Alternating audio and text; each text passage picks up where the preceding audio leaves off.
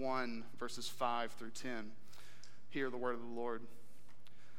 This is the message we have heard from him and proclaim to you, that God is light, and in him is no darkness at all.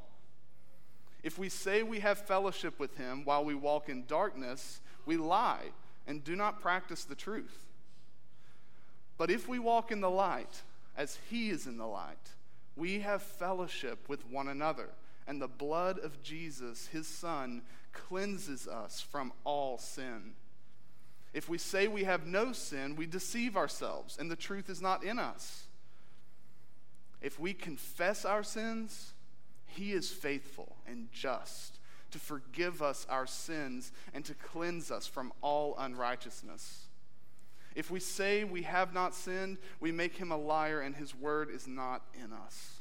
This is the word of the Lord. Thanks be to God. Amen. You can be seated.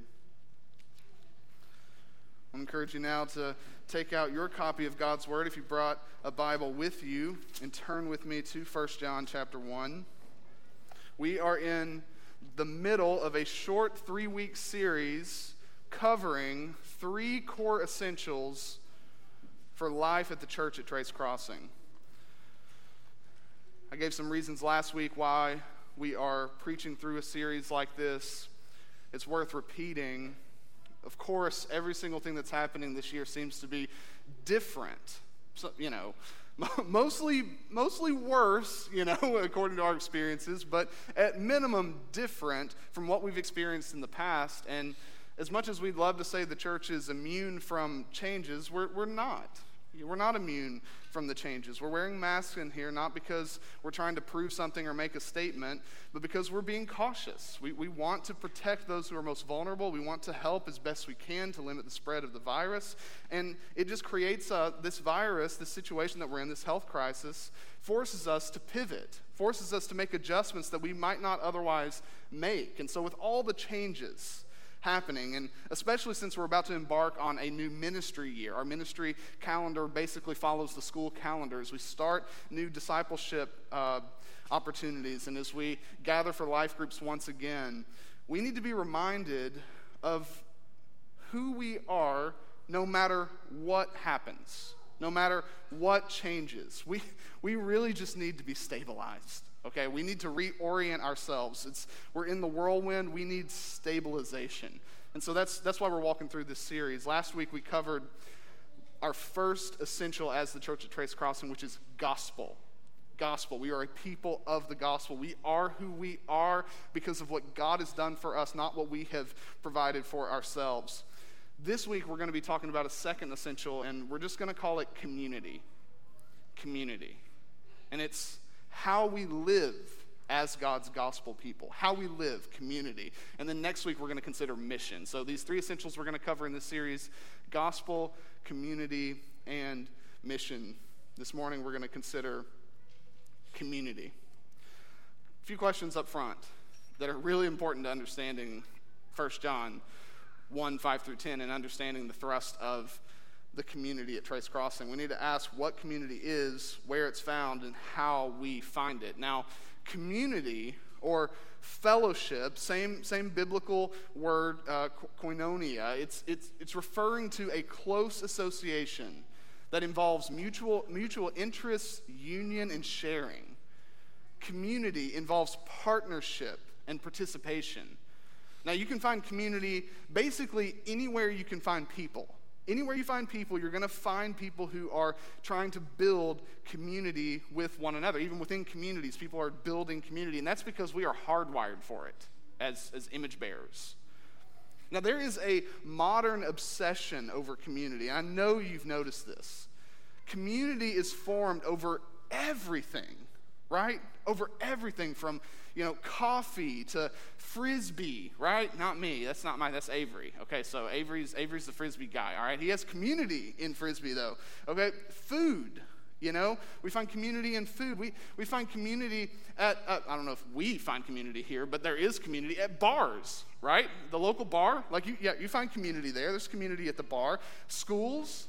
You guys remember in school, where do you see community happen at school more than anywhere else? And I know they're probably not doing it this year, but in the lunchroom, right? You go to the lunchroom, you got all the tables, and those we got a community here, we got a community here, we got a community here.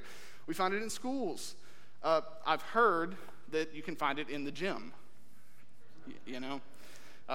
different communities even within the gym. You got cardio people, you got core people, bodybuilders, weightlifters. I desperately need that kind of community, but I don't have it right now. So hit me up after if you want to invite me into your workout community.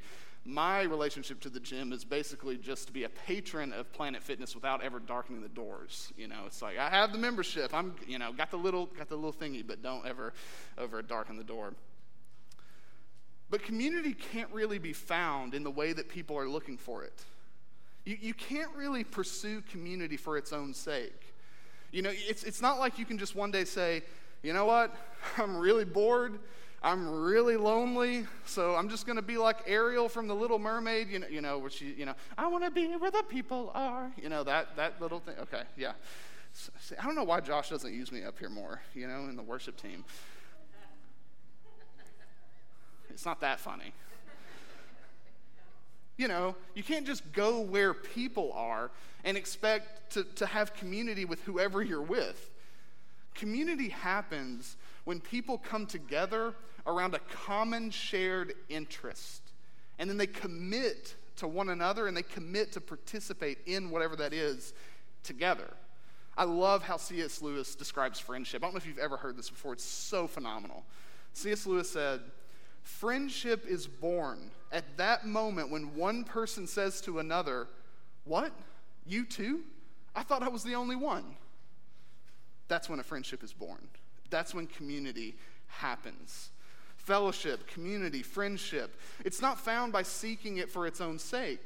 Community is found when you share a common interest or a value with another person, and then you go deeper into that thing together. And the stronger the love and devotion for that shared interest, the stronger the community."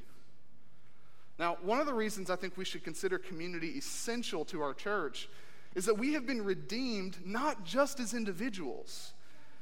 We have been redeemed as individuals in a community, to a community.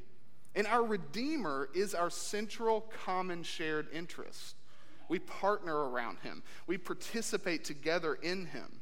He is the central hub of our community. And the community of the church is more powerful than any other community you could ever find or experience. And that's because there isn't anything else we need to be in community here at this church than Jesus. That's all we need to have in common, to have deep fellowship with one another, is Jesus. I don't know, there probably isn't a single Kentucky basketball fan in this room except for me, right?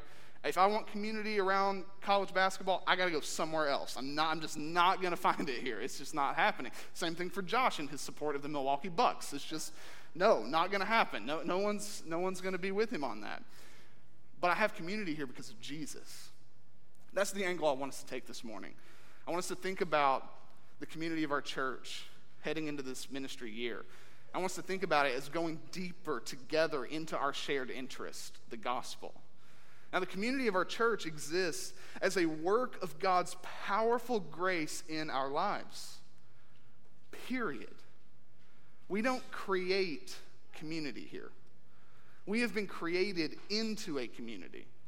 However, the community of our church will either be weak or it will be strong. Our community will either feel rich or it will feel bland. And our community will either reflect Jesus as he is to the world or it will not. Now, how can we nurture the community of our church? Or maybe a better question, when community is strong at Trace Crossing, what is happening? What's happening when community is strong? If you had to answer that question, what would you say? Now, when we think of strong community in the church, we're tempted to think of two things, and I think they're both wrong. First, we think community is strong in the church when we have a lot in common other than Jesus. All right? So that's where you visit a church and you notice there's a lot of people here my age. We're in the same season of life. And then you join that church and you're there and you're like, this is great. I've never felt closer to people before. Everyone's sort of like me.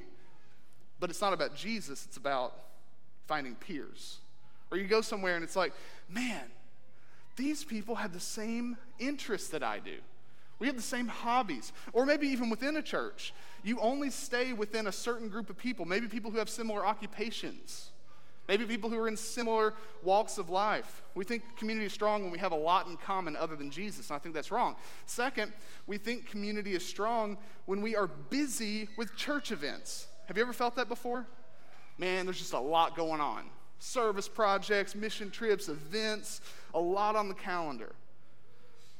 And so the answer to a weak community would be just getting more people in one place at one time. And by the way, I'm not anti-event. I'm pro-event, okay? I'm pro-church event. I'm pro-fellowship meal, okay? I love them. I'm pro-mission trips. I'm pro-service projects. We're going to be talking about a lot of that next week. But if community depends on a busy and full church calendar, got to be honest with you, we don't have much hope this year. You know? We joked in that room used to be where we would meet for staff meeting. We had this big wall calendar. And back in December, early January, we filled that thing up. Multiple mission trips, all kinds of stuff we were planning to do. COVID hits in March, all canceled. All of it. Canceled. So if community depends on peer groups or a full church calendar, then this year in particular, what are we going to do? Are we just hopeless? Well, let's just hit pause on community. We'll wait till next year when things go back to normal. No, we have to go deeper. Community doesn't depend on peer groups or a full church calendar. That's because true community is built and strengthened on this metaphor that John gives us in 1 John 1:7. Community is built and strengthened by walking in the light of God together. We deepen, strengthen, feed, and nurture the community of our church by walking in the light of God together. So, if we want to grow closer together as a community this fall, it doesn't depend on what's on the church calendar. It entirely depends on if we are going to walk in God's light together.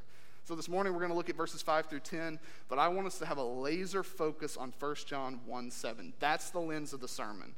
In this single verse, John presents one condition that's followed by two promises.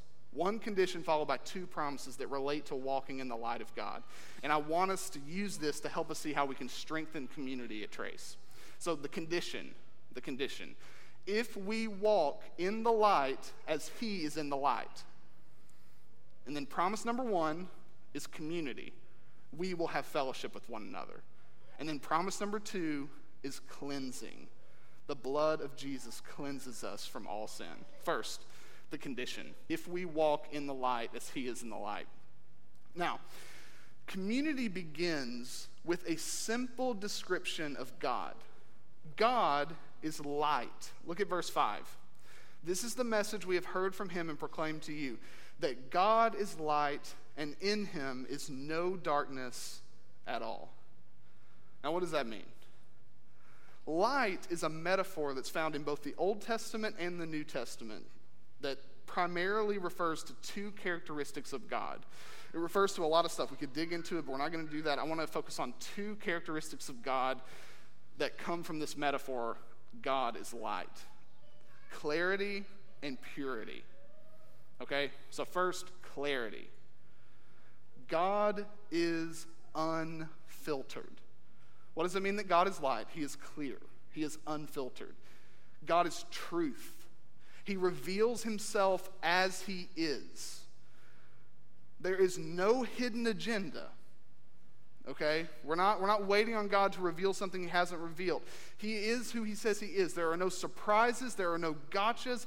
God is light, which means that you don't have to filter out anything he says or anything he does or anything he is.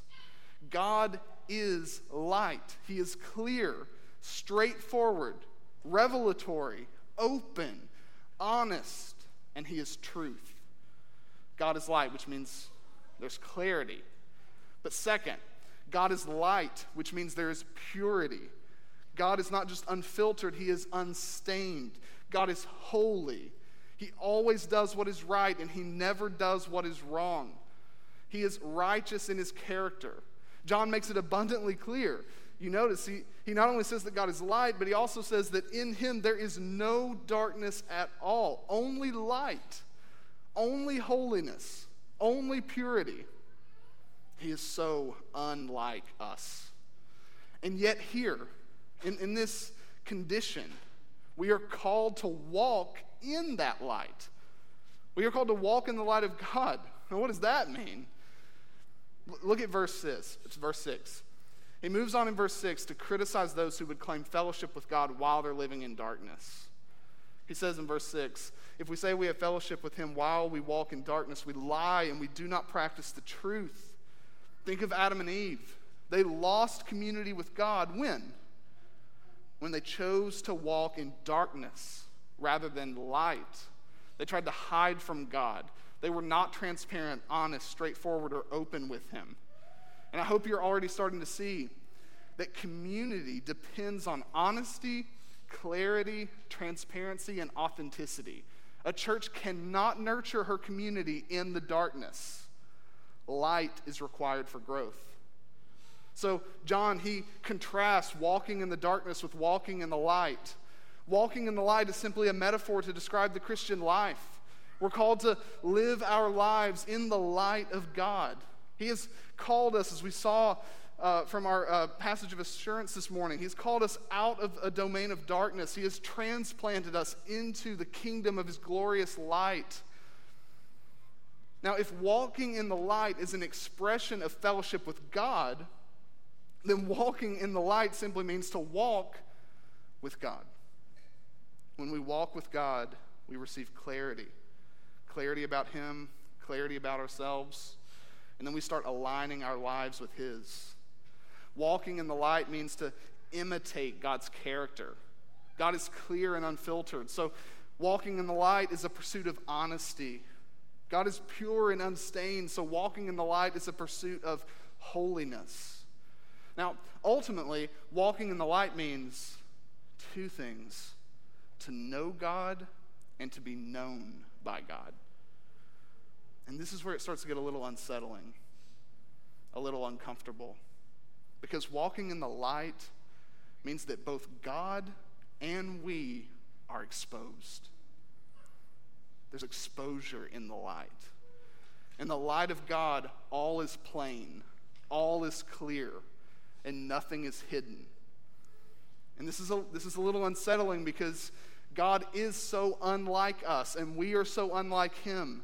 His holiness is revealed in the light, and our sin is revealed in the light. So walking in the light means that we grow in our knowledge of God and his truth, but we also grow in our transparency before him. We grow in our holiness as we seek to see the world as he sees it and to live according to his vision for the world. But we also grow in honesty with our own sin before God. Walking with God certainly involves Bible study. But it just as importantly involves confession of sin. Being straightforward with God and open with God. Walking with God involves becoming more and more like God in thought, in word, and in deed. So here's where it connects to community. Community begins with a walk with God, because before we have fellowship with one another, we have fellowship with God in his light. That's what John meant when he gave the reason for writing his letter. Look back up with me to verse 3. In 1 John 1, verse 3, he says, "That which we have seen and heard, we also proclaim to you, so that you too may have fellowship with us. And indeed, our fellowship is with the Father and with his Son, Jesus Christ." This condition. God is light, and his people in fellowship with him are called to walk in that light. Now, here's where he pivots. He gives us two promises. The first promise is community. He tells us that walking in the light leads to two realities, community and cleansing. Let's think about the first one, community. He says in verse 7, "But if we walk in the light, as he is in the light," first promise, "we have fellowship with one another." Here's what this means. The community of our church is not built on potlucks or fellowship meals. The community of our church is built on our corporate walk with God.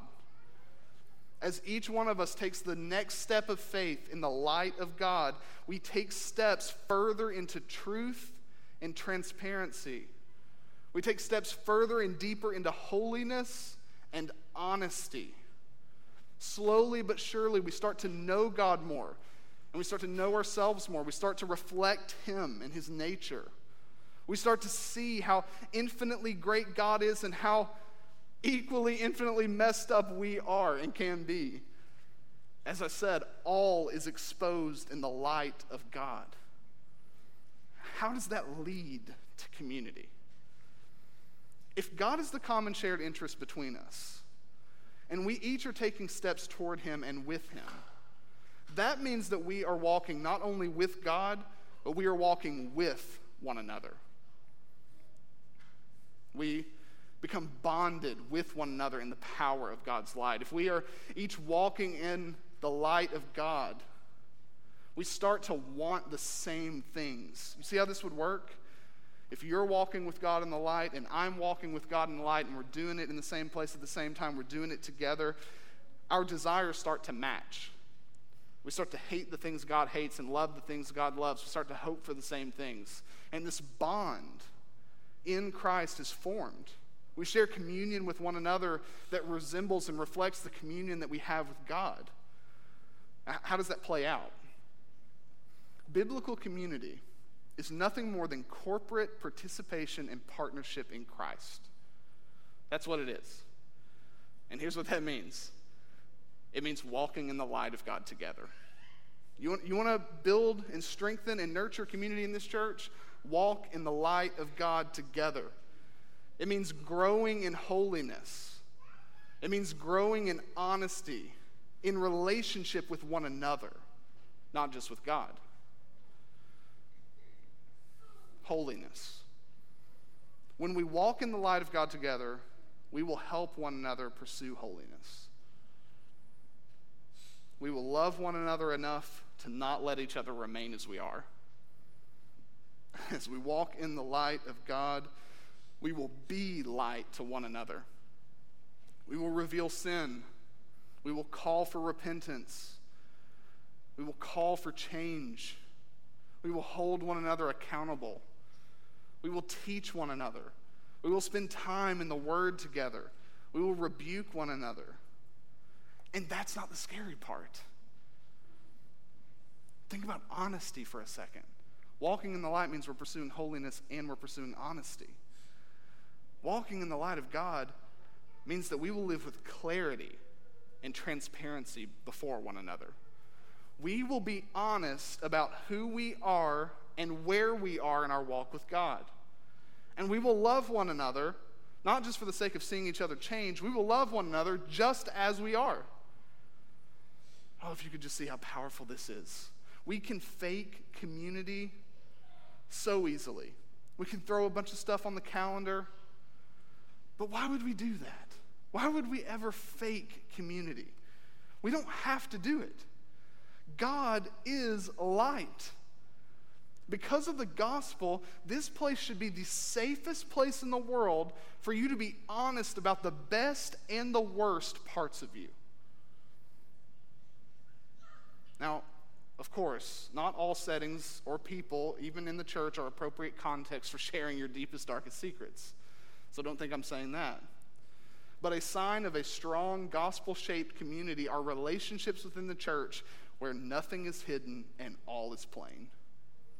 We're in the light of God together. At Trace Crossing, here's what it means basically. You do not have to put on a show to belong here. You do not have to earn our love. I love how Ray Ortlund talks about community. He says, we can either be known or we can be impressive. but we can't be both. We can be known or we can be impressive, but not both. You don't have to impress us. You don't have to impress me, and I hope that I do not have to impress you. But if we want real community to thrive here, we do have to be known. We have to know one another. And I know that that's scary, but it's also what the gospel creates. Now, how does that look practically at Trace Crossing? Well, first, we see community nurtured and strengthened through gathered worship. In the past, we have mainly talked about life groups exclusively when we've talked about community. We talk about building community, we talk about joining a life group. If you want to build community, you got to join a life group. If you want to build community, be in a life group. You don't feel community, are you in a life group? And it was limited to life groups. And I've said myself that life group is the place where community or fellowship is experienced at Trace. But that's not true. At least completely true. Life group is one strategy that we have to nurture community. One strategy. But what we do on Sundays, our times of gathered worship, that is definitely the most beautiful, if not the most formative way that we experience community with one another. Think about it. As we gather for worship, we walk in the light of God as one body, and it's never more clearly on display. We strive every single week to see God for who he is and to rejoice in him. We confess our sins together. We did it this morning. We confess our sins together. We confess our dependence on God through prayer, and we do it together. We seek God's illumination in his word. We give financially toward the advancement of the gospel and the care of one another. We support the work, and we do it together. And oh, praise God that we don't have 125 solo acts up here on Sunday morning, right? We sing together. We raise our voices together. Committing to attend our worship gatherings regularly is a simple but powerful way to nurture the community of our church so that we might reflect the glory of God. But at Trace, community is seen in life groups. To know others and to be known by others is the goal of life group. That's why we meet. They're just small groups that meet all over the city. We're kicking them off in 2 weeks. In that group, the goal is for you to know each other, to walk in the light of God together. So as we resume life groups, I have a simple challenge for you. First of all, sign up. Just sign up. We'll send out forms. There'll be physical copies here. Sign up for a group. There'll be multiple groups. They're going to be much smaller this time because we believe in smaller groups. We can know each other better and faster. But get close enough to someone or a few someones so that you can honestly say that you know them and that they can honestly say that they know you. That's the goal for life groups. Another way we nurture community here is through service. We serve our community. We don't just do it as individuals, we do it together. We go on mission trips. And then finally, through support, we give, and we give as individuals, but we give together collectively. What I could never do with my own funds, we can do together as a body, and we are supporting one another because of the gospel which unites us. 2 takeaways. Your personal walk with God is crucial to the strength and health of our church's community.